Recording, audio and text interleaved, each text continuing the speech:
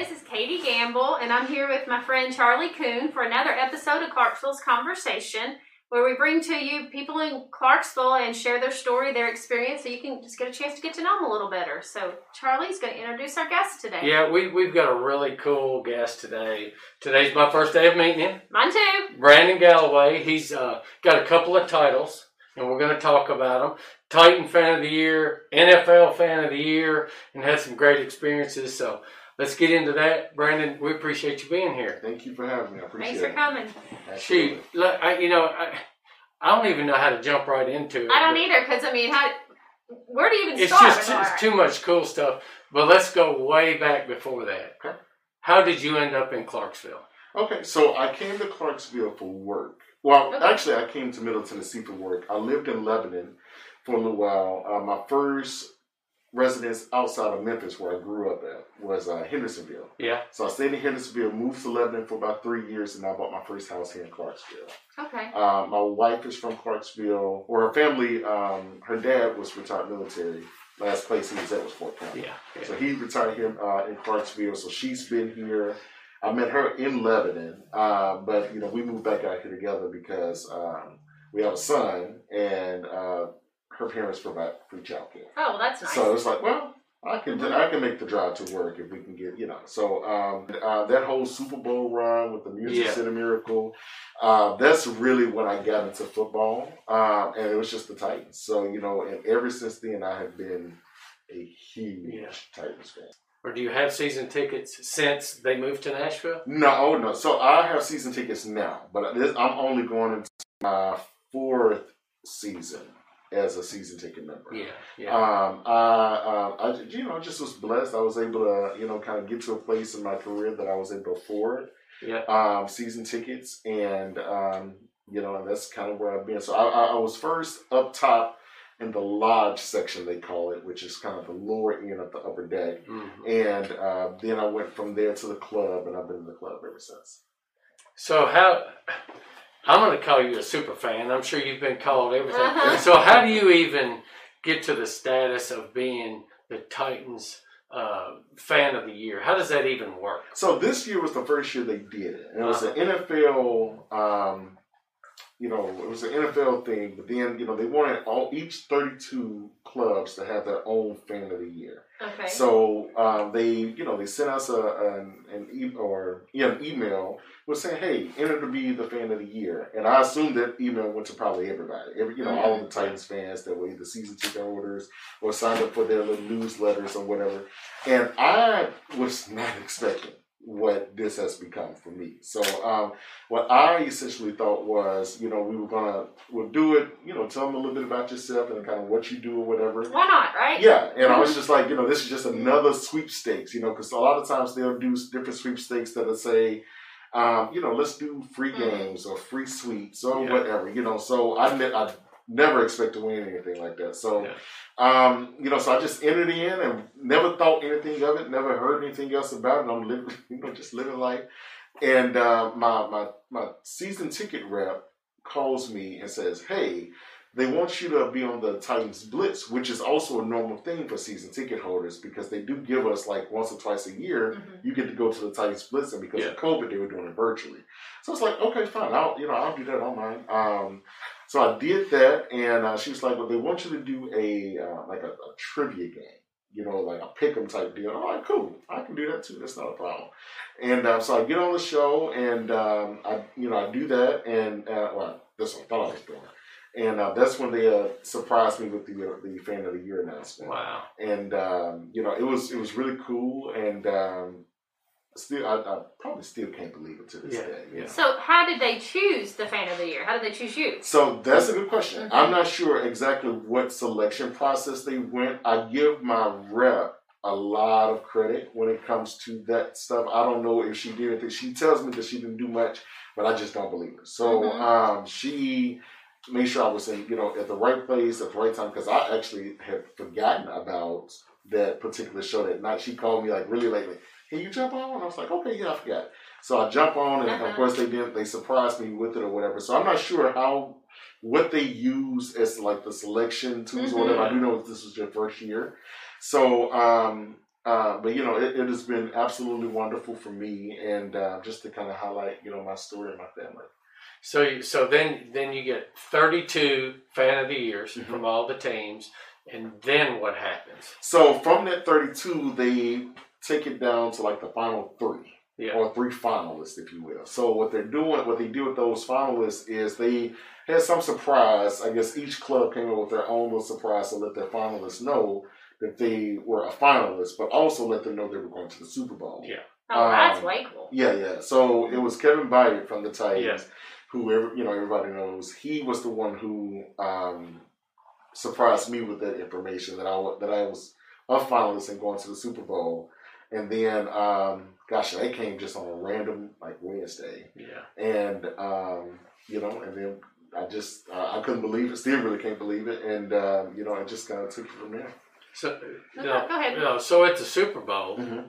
then you've got you and 2 others, and then they make a big production out of naming you? So they actually told me I was the winner of the whole thing prior to the Super Bowl. Oh, okay. They my rep called me again on another surprise, and she said I was going down to the stadium for a photo shoot, and I was like, a photo shoot, So I'm in my mind, I'm thinking they got something up their sleeve, because I'm not even the type of person that likes photo shoots. Yeah. So you are now. Yeah, that's right. So and what was so weird about it, she said, "Well, I'm gonna send a car to pick you up to bring you down to the stadium." And I said, "You don't have to do that. I know where the stadium is. I've been there quite a few times."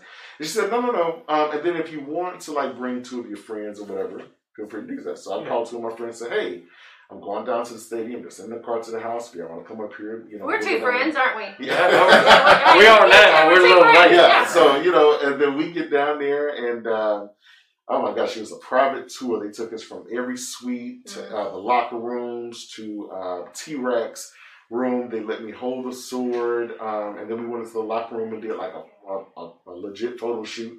And then they took us down to the field where on the Jumbotron in the stadium, they had, Taylor Lewan, Mike Vrabel, John Robinson, Amy Adams Strunk, a couple of my boys that I had mentored, my wife, who just had some really kind words, and it was Amy Adams Strunk who had told me that they had named me the fan of the year. Yeah. And they actually are my 2 tickets that I would normally pay for, they're paying for those tickets. Oh, that's nice. For this season, and then adding 2 more tickets for me to continue to bring.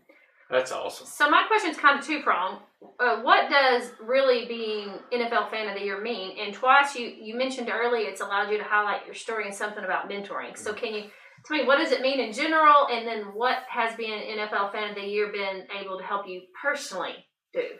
So what it means a lot to me, just for the standpoint that I get to highlight the Titans fan base, because while we are a feisty bunch, there are a lot of Titans fans. A lot of people that I've seen on national media, they don't even realize the Titans have a bunch of fans. Yeah, we're not the sexy team. We're not this the pretty team on the NFL landscape. So it was good to highlight the Titans. That was one of the good things. But for what it done for me personally, it's put me on a platform that I'm able just to speak, just about good things and good people. I don't think it's been really anything much than that, because I'm not one that likes a lot of attention. I'm really not. I like to just live my life and, take care of my baby and my wife and, just kind of keep progressing through life. And then the people that I can help, I just help them. And that's just kind of how I live my life. So, other than, just the notoriety and, obviously the fan base, they've really, been a positive support through me, or for me through this whole experience. And obviously with the Titans, it hasn't really done much, much else. I've just enjoyed the journey and been able to kind of share my story. And obviously going to the Super Bowl is very nice as well. Yeah. So you mentioned mentoring. Talk to me a little bit about that. Okay. So I started mentoring back when I was like 13 or 14 years old. Oh, wow. Yeah, I've been doing it for quite some time. I was a T-ball coach in Memphis, at like 14. And that was the kind of thing that kind of got me away from negative influences in the street and stuff like that. And it was something that I really wasn't sure what I wanted to do with my life at that particular time, but I knew when I started working with kids, it was going to be something dealing with kids. I knew that because I loved it just that much. Like I would get up, and they didn't pay me, but I would get up like at 5 o'clock in the morning. At 13? Oh yeah. I can't get at 5 o'clock in the morning at 50. Yeah, I would get up there. I would get up there so early in the morning and like just sweep off the stuff so the kids had what they need. And goodness, it was so much. And then it went from like coaching t-ball to football, soccer, basketball, football. It went from that to just taking kids to like the movies. I had connections with the movies because that was my first real job as a professional. I would go to the movies. We'll take them to the movies, and I tell them, look, I'll take you to the movies, but like on the flip side, you got to come to church. Yeah. So like that was kind of my deal. I would get all these kids. I mean, it would go from like 2-3 kids. So I'll be filling my truck up with kids, taking them to the movies and taking them to church. And it went from the movies. So it went from that, and obviously since I moved out here to Middle Tennessee. I haven't done much more mentoring because my job now focuses a lot more with just children. Okay. And I try to keep, my personal and my professional life completely separate. Yeah. Mm-hmm. So now a lot of the kids that I were mentoring now, they're grown. They're young men now. And my philosophy on mentoring is, mentoring, you may get in a child's life when they're young, but it's really more of a lifelong relationship. So now that my boys are grown, I felt comfortable, I can go and kind of get myself to where I really wanted to be in a, just in an independent sense. And to see them grow and like now they have families of their own and stuff like that, it's been really nice. I think it's really cool because we can all flash back to when we were younger. And those coaches or those people that picked us up, groups of kids and took them to the ball field or took them wherever. Mm-hmm.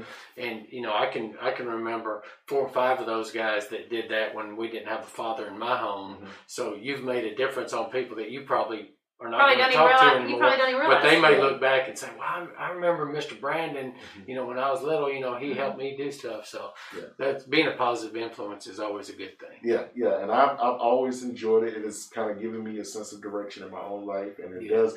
And it's funny on how kids can help you understand things that, you wouldn't normally understand. I grew up without a father, without a biological father. So getting into it and kind of being being in that space for other kids that may or may not have had a biological father really just taught me a lot of things about life, about responsibility and things like that. So like when I was in college, we would go to parties, and though my kids would not be with me, I was like, I can't do that because I want to be a good example for my kids, even when they didn't see me. And I missed out on a lot of fun in college doing it that way. But it's kind of molded me into it.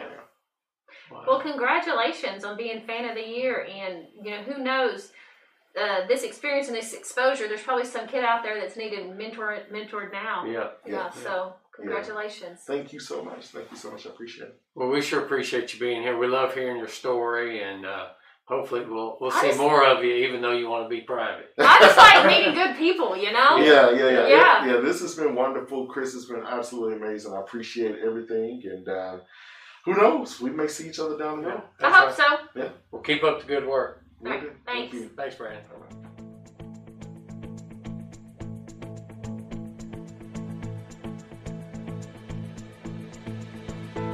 Subscribe to Clarksville's Conversation wherever you get your podcasts so you don't miss out on a single conversation.